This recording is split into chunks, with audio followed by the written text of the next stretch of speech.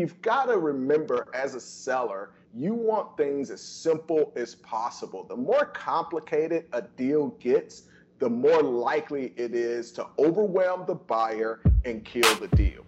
Buying and selling businesses just got a lot easier. Welcome to the Web Equity Show, where thousands of successful entrepreneurs go to learn about buying, growing, and selling online businesses. Your hosts, Justin Cook and Ace Chapman, share their real-life advice, examples, and expert interviews to help you build and grow your own online portfolio. Now to your hosts, Justin and Ace. Welcome to episode 6 of the Web Equity Show. I'm your host, Justin Cook, and I'm also here with Ace Chapman, my co-host. What's going on, brother? What's going on, Justin? I'm excited to jump into some calls and all kinds of neat stuff we're going to be chatting about today. Yeah, man, had a really good week. A bunch of responses on Twitter, on iTunes, all kinds of stuff. We're going to get into that. We've also got a great episode lined up. We're talking about the top 7 deal killers, or death on the vine. We're going to talk about some deals that went bad from both the buyer and the seller side. And I hate to admit it, man. I hate to get into it, but yeah, we've had a couple of deals go bad.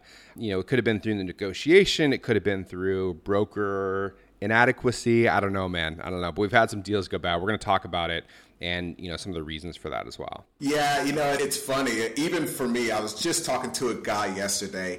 And, you know, we have a lot of strict rules that we try to make our clients follow as we're doing deals. But at the end of the day, people are excited to get deals done and they get anxious. And it's like, okay, I don't want to wait to find that perfect deal. I'm okay with doing this. And just yesterday I was talking to a guy. He's like, you told me not to close on that deal. I did it anyway. And sure enough, it went bad. And I never want, you know, even if I recommend that a client doesn't do a deal, I always want them to be successful. But yeah, you know, sometimes you jump in and you do things, but we're going to tell folks how to avoid being in that situation. Yeah, and I think, you know, this is actually born out of experience because these are deals that we've gone through or survived, and some of our clients have survived, and we're going to share our bad experience with you, so hopefully you can avoid some of those same mistakes. And we have 7 main points we want to cover. Before we do that, though, man, we've got some listener love.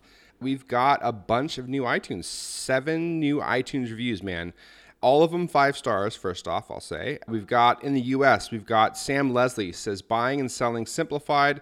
So I know these guys. I've done business with both of them. Ace is one of my partners, and I'm a partner in another deal that we bought from Empire Flippers. First few episodes have revealed much of the inside of the business of buying and selling websites and web properties. I can attest the potential of investing in web businesses. Yes, the cash comes rolling in immediately. Thanks, Sam. Appreciate it, man. Yeah, love Sam. We've done some deals together, like you said, and he's a hustler, man. He's done 2 deals. He's already moving on to the next one, and I'm excited. In a future episode, we're going to talk about how to do that with hiring and building a team and that kind of thing, if you really have a vision for doing multiple deals. So Sam is taking those concepts and putting them into action. Yeah, man. And then we got another one from Test Dummy Income, 5 stars. I found another great podcast. I've always been a fan of Justin from Empire Flipper Podcast, and Ace is always one of my favorite guests. Combine the two and you have a unique show. We've got MDM said, absolutely a great show. Absolutely a must listen. Ace, one of the hosts, often says absolutely. He's beating you up, man. Absolutely. He's saying absolutely a little too much. Dude, that's one of the things about a podcast, man. You start to like realize your verbal tics and the things you say over and over again. And yeah, it gets a little, you're like, oh God, I got to stop that. We've got The Dude is Broke said, good stuff, entertaining and insightful. We've got Edgar said, nice extension. He's in Canada. Said, Justin Ace, nice extension to the work from Empire Flippers. We had Russ in Canada. Said, great show, valuable info from 2 trustworthy guys who clearly know what they're talking about after years of experience. We even got a UK review, buddy. 5 stars from Carlos. Said, a must for anyone in online business. As a regular listener of the Empire Flippers podcast, I was pretty sure this is one was going to be great too, and it is. I'm 2 episodes in and I'm hooked.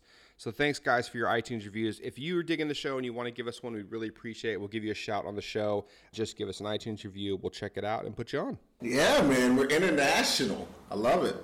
Yeah, buddy. We're working our way up. So next up, buddy, we got some listener questions. We got 3 of them, and I'm going to go ahead and cover those now. First one is from Tony. He had a question about selling Amazon sites. Hey, Justin Ace. This is Tony from TestDummyIncome.com, and I have a question for you on selling an Amazon Associates niche site. I currently build these sites using Thrive Themes Content Builder. which is basically a drag and drop editor. Will this hurt my resale value since the buyer was going to be required to have a license for this plugin, and also they would have to know how to use it? Thanks. Love the show and looking forward to hearing your answer.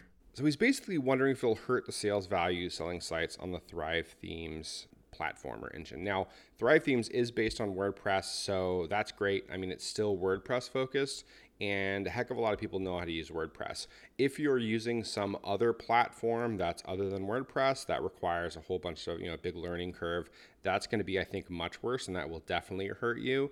I'm not familiar with Thrive Themes, so I don't know exactly how different it is on the back end, but if it's relatively similar to WordPress, which it must be, I don't think it's going to be that big of a deal. It's really going to depend on the complexity on the back end and how well someone can jump in and learn it. You might have some buyers turned away if they think that it's too difficult, but in looking it up briefly, I don't think it seems like it's going to be much of an issue. What do you think, Ace? Yeah, we've done some Thrive Theme deals, and it's WordPress based, and so that alone at least gets people comfortable with it. And most of the time, the thing you want to be sure when you're building a site is that it just is something that has two things. One, outsourcers that are willing to work on it, because a lot of people don't even want to do any technical work themselves anyway. And that becomes, even if it is easy, even if you're able to go to that seller and say, hey, this is easy, you can figure it out. And they're like, well, no, I don't really want to. I want to outsource it. More the platform is recognized among outsourcers and that kind of thing, the easier it's going to be for them to find somebody that's going to run it. The other part of it is that it is something that is recognizable. So there are these other builders that just nobody has heard of. And so the question is really legitimate from that standpoint, because if you get into those, that can be an issue. But this one in particular, I would really let people know that, it's basically built on top of WordPress, and most people are familiar with that and know how to get in there and at least play around and figure things out. All right, man, let's hear the next shout. What's up, guys? This is Ryan Sorensen with Acquisition Station. I've definitely worked with Ace in the past. Me and him are considered bros. And Justin, me and you have been in contact before as well. Congratulations on this show. This actually looks really cool. I'm looking forward to listening to some of the podcasts. And all right, looking forward to it. Thanks, guys. Thanks for the support, Ryan. Thanks for listening to the show. Appreciate it. I don't know what's going on with you calling Ace a bro, man. Ace, what's going on, man? I thought we were bros. I'm your podcast co-host, man. What's going on here? Yeah. I got bros all over the place, man. Yeah, Ryan's down in San Diego. We got to hang out down there when I was doing some work with Oren Claff. And so, yeah, man, I love that Ryan's doing his thing and getting some deals done. We've done some deals together. So thanks for calling in, bro. Yeah, you got bros all over the world. All right, Ryan, appreciate the call in, man. And I'm glad you're listening to the show. Anyone wants to check him out, it's over at acquisitionstation.com. I've actually looked at a couple of his deals in the last few months that I was kind of interested in. I think they weren't available, or one of them was like under offer or something. But yeah, he's got some good deals coming out of there. So yeah, we're happy to get you involved or helping answer questions in the comments if you find anything that is appropriate that you think you could answer. Here's our last clip, Ace. Let me go ahead and play this for you. Hi, my name is Ujjwal Velgapudi from Detroit, Michigan. And I had a question in regards to the outlook of the industry in general. With the development of all these mobile applications, do you see any threat to websites?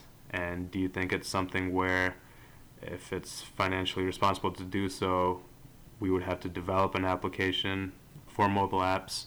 Or is it something that there's a long future ahead and that's not anytime soon, where the internet or websites will be losing their value, essentially? All right, man, he's getting serious. He wants to know about the industry, man. Where's the industry going? Are we tanking? Is it being taken over by mobile apps? It's interesting. It's a really interesting question, actually. So, are mobile apps going to take over? Are they going to take over for websites overall? Are we going to see a decline in websites? I don't think so, but I think there is a trend toward mobile, and I think that, being able to use something on multiple platforms. But what I think will happen is that websites are going to blend with apps, so they're going to be kind of undistinguishable. So you're already seeing sites, definitely wanting to be mobile responsive. Instead of having separate mobile sites, the sites themselves are responsive, and there's a lot of apps on the sites themselves. I think that's going to continue, and you're going to see more of a blend in sites where they do become more like an app, and an app becomes more like a site. Yeah, I definitely agree. I don't want to be the person that doesn't have enough foresight to say, oh no, everything's going to stay the same forever. But I don't see websites going away. I do see, just as an industry, websites and multiples are continuing to go up. And in general, the demand for apps and buying those are going up. And so I think eventually we'll see people that are combining the two. So, when you're selling a website, it also has an app and more of a mobile component than just a mobile version of the website. Yeah, man, it's interesting. I talked to quite a few app developers, and I'd say, 5-6 years ago, developing apps was hot. Like if you got a winner app, it would take off. And yeah, you'd have some losers or whatever, but it was relatively easy to get an app that got some traction. But app developers today are having a miserable time with it. I mean, it is like playing the lottery. So that's kind of like, I'm thinking about that similar to like the website builder perspective, right? The app developer, it's really hard to get a winner, to get traction. Now you hear about the breakouts, but you don't hear about the hundreds and thousands of developers that create these other apps that went nowhere. But like you're saying, there is still action for the hot apps. So the market there is definitely picking up on the buy and sell side. So yeah, not so great right now for mobile app developers or builders, but the buying and selling action going on there is pretty good. All right, man, what do you think? You want to get in the episode now? Let's do it. One of the most frustrating things about being a seller is actually getting to the point where you get a deal agreed upon, you get it under contract, and then something comes up that throws off the buyer and they walk away from the deal. It happens and it's really annoying. I had this happen to me on my first couple deals 15 years ago and realized I got to come up with some ways to keep this from happening. Yeah, let's talk a little bit about, who this show is for. And we were talking about this before the show. Is this for buyers or is this for sellers? And it's a little bit of both, right? Yeah, it is. So today we're talking about the deal killers that, a lot of times don't pop up until you get into due diligence and you get into transferring the site. And it's the things that keep a buyer awake at night the day before closing and cause them to wake up and say, there's no way I want to do this deal. So it's really for both folks. For the seller, it gives them some things to watch out for so that they don't end up on that other side of the deal with the buyer walking away. But for the buyer, it allows them to establish some of these things before they actually get the deal under contract and get into due diligence, because it's annoying. It's a work. I mean, I know the seller feels like it's annoying, but that buyer has now lost time in their deal search and put a lot of effort in putting the due diligence together and getting the money together and all that. And now for them to have to walk away from the deal isn't something they're excited about either. So this is for buyers and sellers. Yeah, there's an opportunity cost that comes with buyers, right? They spent, maybe days, weeks, months looking into this deal, and then for whatever reason, they are forced to walk away. They just can't do the deal because something wasn't disclosed or they found something really late in due diligence. It sucks for them, right? Because they could have been spending those hours, spending that time on another deal that would have closed. And, this is a common issue for buyers because they do have to go through all the steps and make sure everything pans out on the deals. And so that's one of the reasons that kind of messing with the small deals, it makes sense when you're starting off, but you start to realize there's a cost that comes with that. The cost that comes with shopping deals that just doesn't make it worth it to really kind of go for the really, really small deals. But, from the seller's perspective, it can just be draining. Right? Just draining. When you get to the end of a deal, you think the deal is done and it falls apart. It is frustrating. And it can get to the point where you're willing to take less the next time around or close quicker and take less money because you're just so sick of the process. And so I think some of the things we're going to talk about today are going to help with that. And honestly, it's just going to help me because, when deals don't close as a broker, it's expensive for us, right? Like we don't get paid. We don't really get paid unless the deal goes through. So deals not going through is definitely not in our interest. Yeah, it is. I mean, all the way around, I think each person kind of looks at it from their perspective, but nobody wins when a deal doesn't close. And the thing to really remember as the seller is they're in probably the best position to make sure things go as smoothly as possible. So it's important for the seller to remember that the deal isn't done until it closes. A lot of sellers focus a lot on getting the contract. Am I getting the terms that I want and getting the price that I want? But at the end of the day, the real goal is to get to closing. So today We're going to go over the top 7 last minute deal killers and give you some pointers on how to make sure that you don't fall into any of those traps and have a buyer walk away at the last minute. So let's jump in. Yeah, go ahead. I got one quick question for you, Ace. Like, when do you consider the deal being done? What's the last step where you can pop the champagne and say this deal is over? It's not just contract signing. It's not, the buyer seller saying, okay, yeah, let's do it. What is the final step for you? The final step is the cash being wired and, everything, them accepting the wire, everything goes through and the site is transferred ownership. Yeah, money in the bank, baby, right? Like, it doesn't, like, they're willing to do it. We're going to do it. We're really close. And nope, until you're paid, until the seller gets paid out, until the buyer has complete control and access to the site, the deal is not done. All right, man, let's get into it. Yeah. So a lot of these come from experience, Justin, that both of us have both had. And I had a recent experience where, we had a deal that it had way too many unnecessary employees and very loose relationships with contractors. And one of the things that is amazing about today is the fact that it's easier than ever to create new contractor relationships and hire part-time employees. And a lot of times these folks don't work on a regular basis. They may just come in and work on a specific thing for you or put together an infographic or whatever. And you've got a lot of these loose relationships where this guy does your business card design, the other guy does your blog article writing, and then you've got a person that's doing social media. And when you've got a buyer, that can just be overwhelming for them to get in and realize, yeah, your costs are really low on a monthly basis, but within that is a lot of headache of people to manage and things to make sure that you're keeping track of. So it can be a deal killer because sometimes the buyer doesn't realize that until you start to send the information over. And we had that recently where, we knew what the costs were associated with the contractors and employees. But then as we started to break that down and started to transfer things over to the seller, there were all these random relationships. And then there was crossover between where the people were working and different projects and all those things. And you've got to remember, as a seller, you want things as simple as possible. The more complicated a deal gets, the more likely it is to overwhelm the buyer and kill the deal. Ace, that's really interesting. So first off, you're right, absolutely, and how easy it is to get contractors for like really small jobs. And I was just thinking about my company right now, right? We have someone that's doing kind of roundup posts. We have someone that's going to be doing some writing and editing for us as a different person. We have someone doing some on-site SEO changes. We have another person doing some off-site SEO for us. Like, we have all these different contractors doing these different things, and it's kind of all wrapped up under me. And I think, I don't know, honestly, just listening to you talk made me realize I need to hire someone to replace myself for some of these things that I'm doing right now. Like, I really do. Because it's so scattered.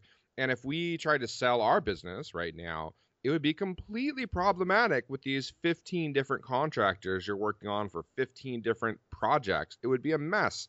It's really helpful if you have, let's say, it's a smaller business, medium-sized business, and you've got like 3 people that kind of run it, right? This person works with the social media contractors, the content contractors, but that person's in charge and responsible for that piece. You have another person that's responsible for all the customer service aspects of the business, right? So yes, they use other services and other people, but they're the one in charge. So I think if you have employees or team members that have ownership of multiple contractors, that's a lot better than you as the seller just running with those piecemeal contractors. You're right, that can be messy. And if you want a more valuable business, there needs to be some kind of like intellectual property, and teams and process can add that intellectual property that makes the business more valuable. Absolutely. And a lot of this is just thinking about things from the buyer's perspective, because it is simple to the seller. It's not like the seller is thinking, oh man, this whole thing is chaos. I'm sure for you know who the people are, you've got those relationships, you've got them started, and they're working, and you pay them, and it's a very simple thing. But from the buyer's perspective, just you explaining what all you've got going on, it's like, whoa, that would absolutely, you're correct, terrify and intimidate a potential buyer. The second point we want to make out of the 7 is likability comes into play, right? And how that comes into play. And this is an interesting one. I don't want to say too much, but we've got a deal right now where the likability is definitely coming into play in a bad way. So, and this is one of those things where, you just don't know if the buyer's going to like the seller's going to like the buyer until you've started on due diligence and still you're kind of doing the back and forth of getting more and more information. And you just don't figure that out until you kind of get into it. But once you get into it, it comes down to wanting to do business with other people that you know, like, and trust. And if the other side doesn't know, like, or trust you, or you don't feel that way about them, that can really cause some problems. That can, break apart a deal that looked like it would have been good. On paper, it was a win. But when you get those two personalities together, it's just not a fit. Yeah, I've seen this over and over, and it's a tough thing, especially when I'm working with the buyer. We've got a seller, and, there just is a little clash there. And one of the easiest things to get into the mode, a lot of times it's not so much, oh man, you guys have to be best friends and buddies. It really is just that, you guys are both working towards the same goal. One of the things that a seller has to remember is that it's not a combat zone. This is now a time to collaborate together.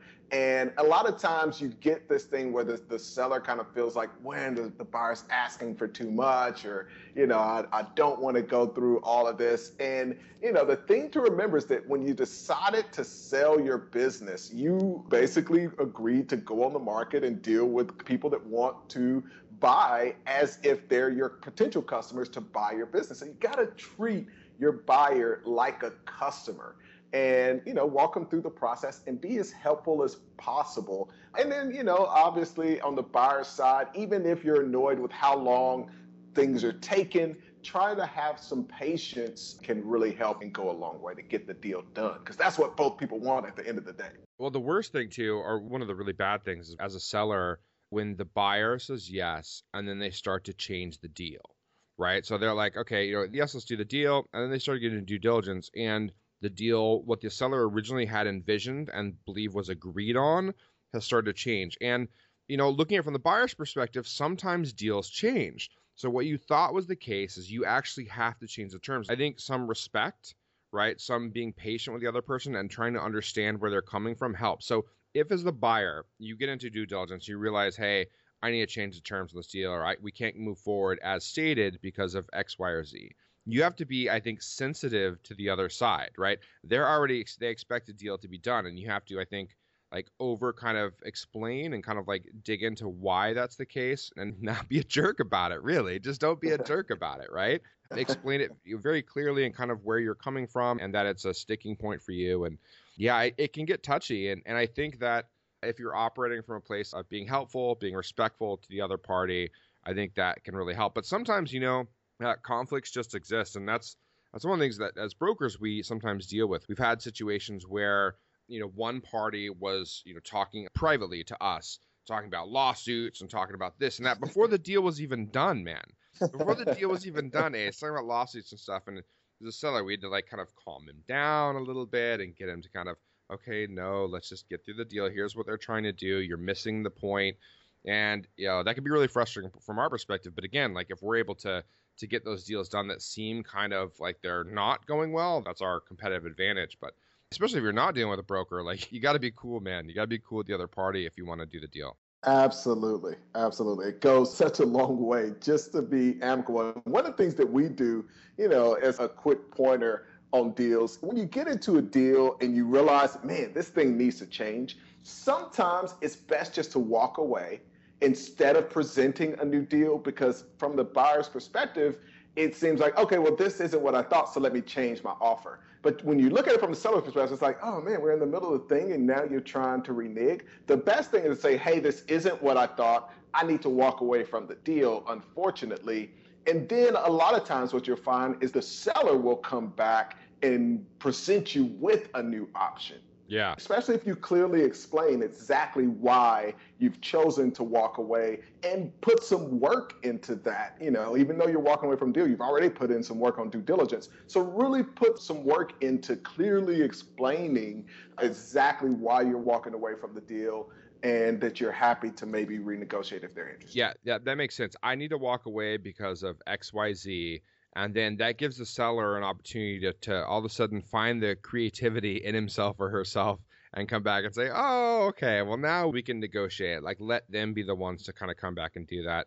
Makes sense. Otherwise, you run into a problem where, you're going to frustrate them. And I think trying to be cool with the other person is important. Our company, we have a no asshole policy. Like, we just don't want to do business with assholes, like people that we as brokers don't get along with or don't think there's a good match. And we do break that rule sometimes. Every once in a while, we'll do that. And it's always miserable and frustrating. And dude, there's enough deals in the world to where you just don't have to take on assholes. I know some people like contractors. I have buddies that are contractors or they do consulting and they have an asshole fee, right? They'll charge an extra 20% or 40% or whatever. But from our perspective, I just don't want to do business with those people. People that are just like that. Exactly. If we're that far, missing each other, then there's probably just not a good opportunity there. Don't have that same policy. I am quick to fire clients that, we just don't get along. Life is just, bottom line, too short to deal with assholes. So let's talk about number 3. One of the things that e-commerce deals and dropshipping deals may not take into consideration is the buyer going to get approved by my vendor or wholesaler? And honestly, sometimes it's just the fact that the vendor or wholesaler requirements are way too stringent.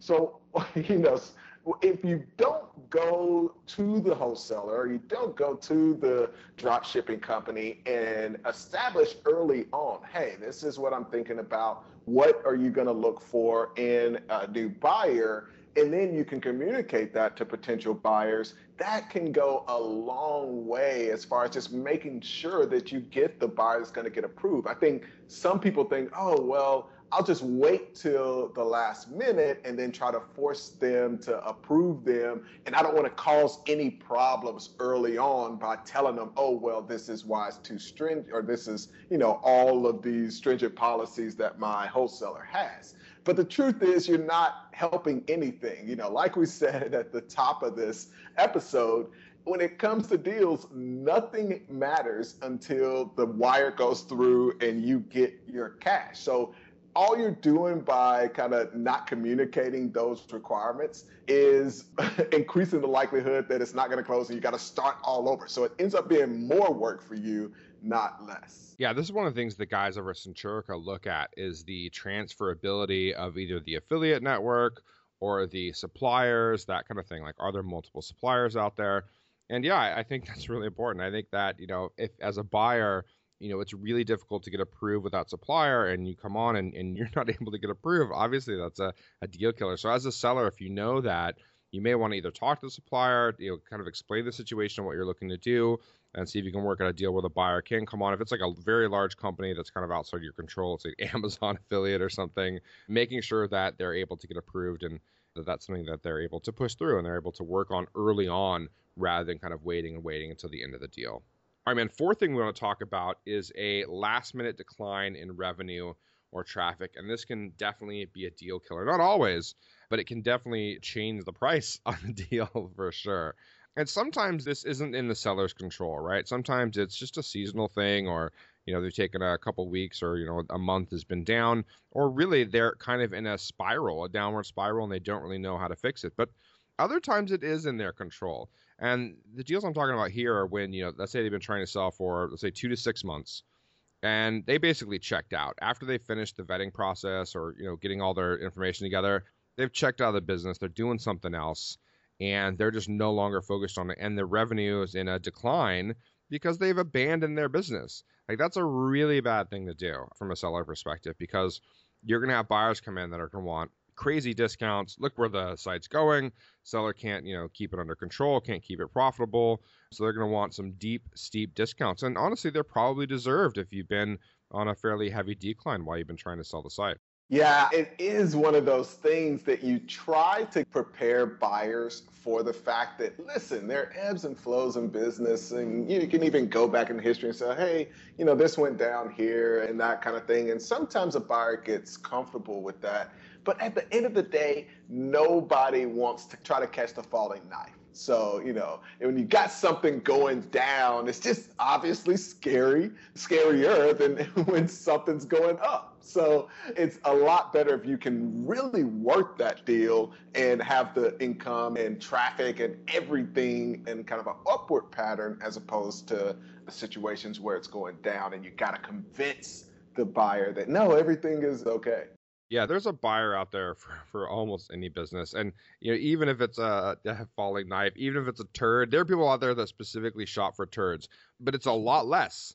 It's a lot less, right? So if you got a business that's on the incline, you might have a bit of a bidding war. You're going to get people that are interested, and that's when the buyers are signing themselves, going, oh, okay, I guess I'll beat that price, and I guess I'll pay more for it because it's a good business. I see where it's going. It's on an awesome trajectory, and there's just more buyers in that space. And as a seller, the thing you want to do is you want the most options, the most opportunities, and the place where most buyers are going to be looking are sites that are on an incline and that have growth potential, and it's clearly based on a historical trajectory that's positive for the business. So the next one that I want to talk about is another recent experience, and it's with pending legislation.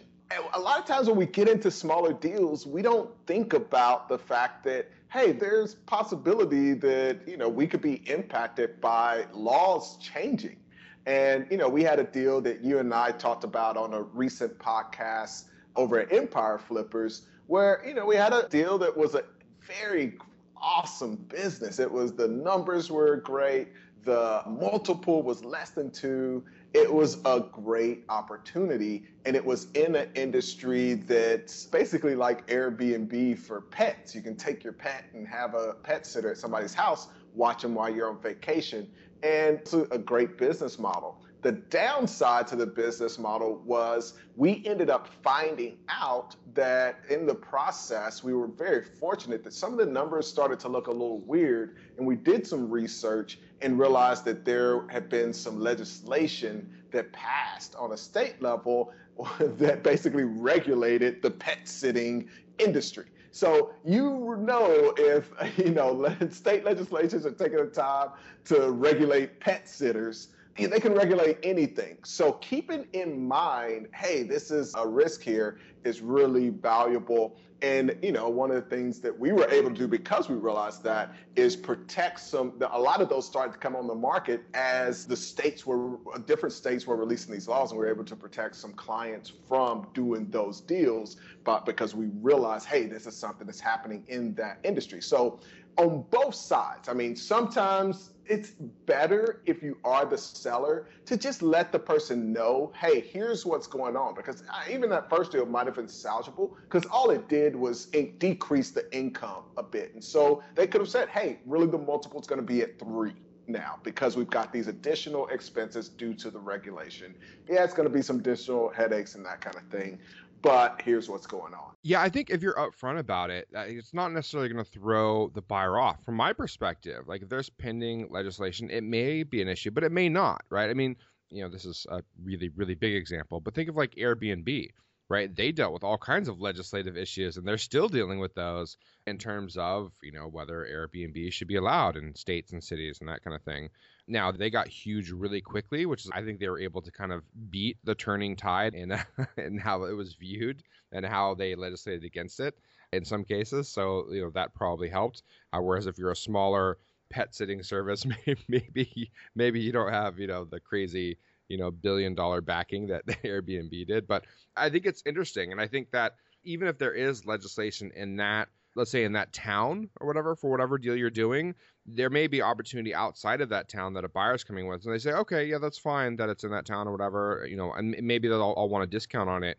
But I'm really planning on rolling this out, across the country. I'm really planning on rolling it out elsewhere. So it's not that big of a deal to me. So keep that in mind that, it's better to mention up front because if they find out later on the deal, once a bunch of terms have already been agreed to, the buyer may walk away. Whereas if it's mentioned up front, that's something they can kind of take into account.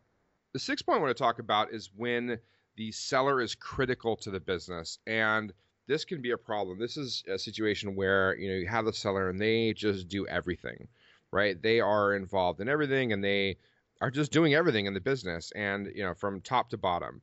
And this can be bad. You can see this happen when you're getting further along in due diligence and the seller, almost like a braggy point, is like, oh yeah, I go do this and I have this intimate knowledge of that. And because I've been in the industry for 15 years and things like that start to scare off a buyer, right? If I'm a buyer coming in and I'm talking to a seller who has this intimate knowledge of the industry, they've been involved in 15 years and they have all this experience, and they're telling me that that's kind of their competitive advantage, and I don't have that, right? That's like, what am I going to do to the business? Like, how is the business going to continue to run without this seller who's critical to the business being involved? So I may try to change the deal where I keep the seller involved longer than they wanted to. So this bragginess, this kind of bravado coming from the seller as they're walking through the business and due diligence could end up biting them in the ass a bit. Yeah, it's funny. I mean, as entrepreneurs, we all have to have some level of ego to think that, hey, I'm the guy to go out and do this. But when it comes to dealing with buyers, you have to kind of pull that back a little bit and not brag on yourself or your abilities and that kind of thing. And so this is definitely a place where humility and really kind of letting them know, hey, anybody, I'm not special. Anybody could run this business, and here's why.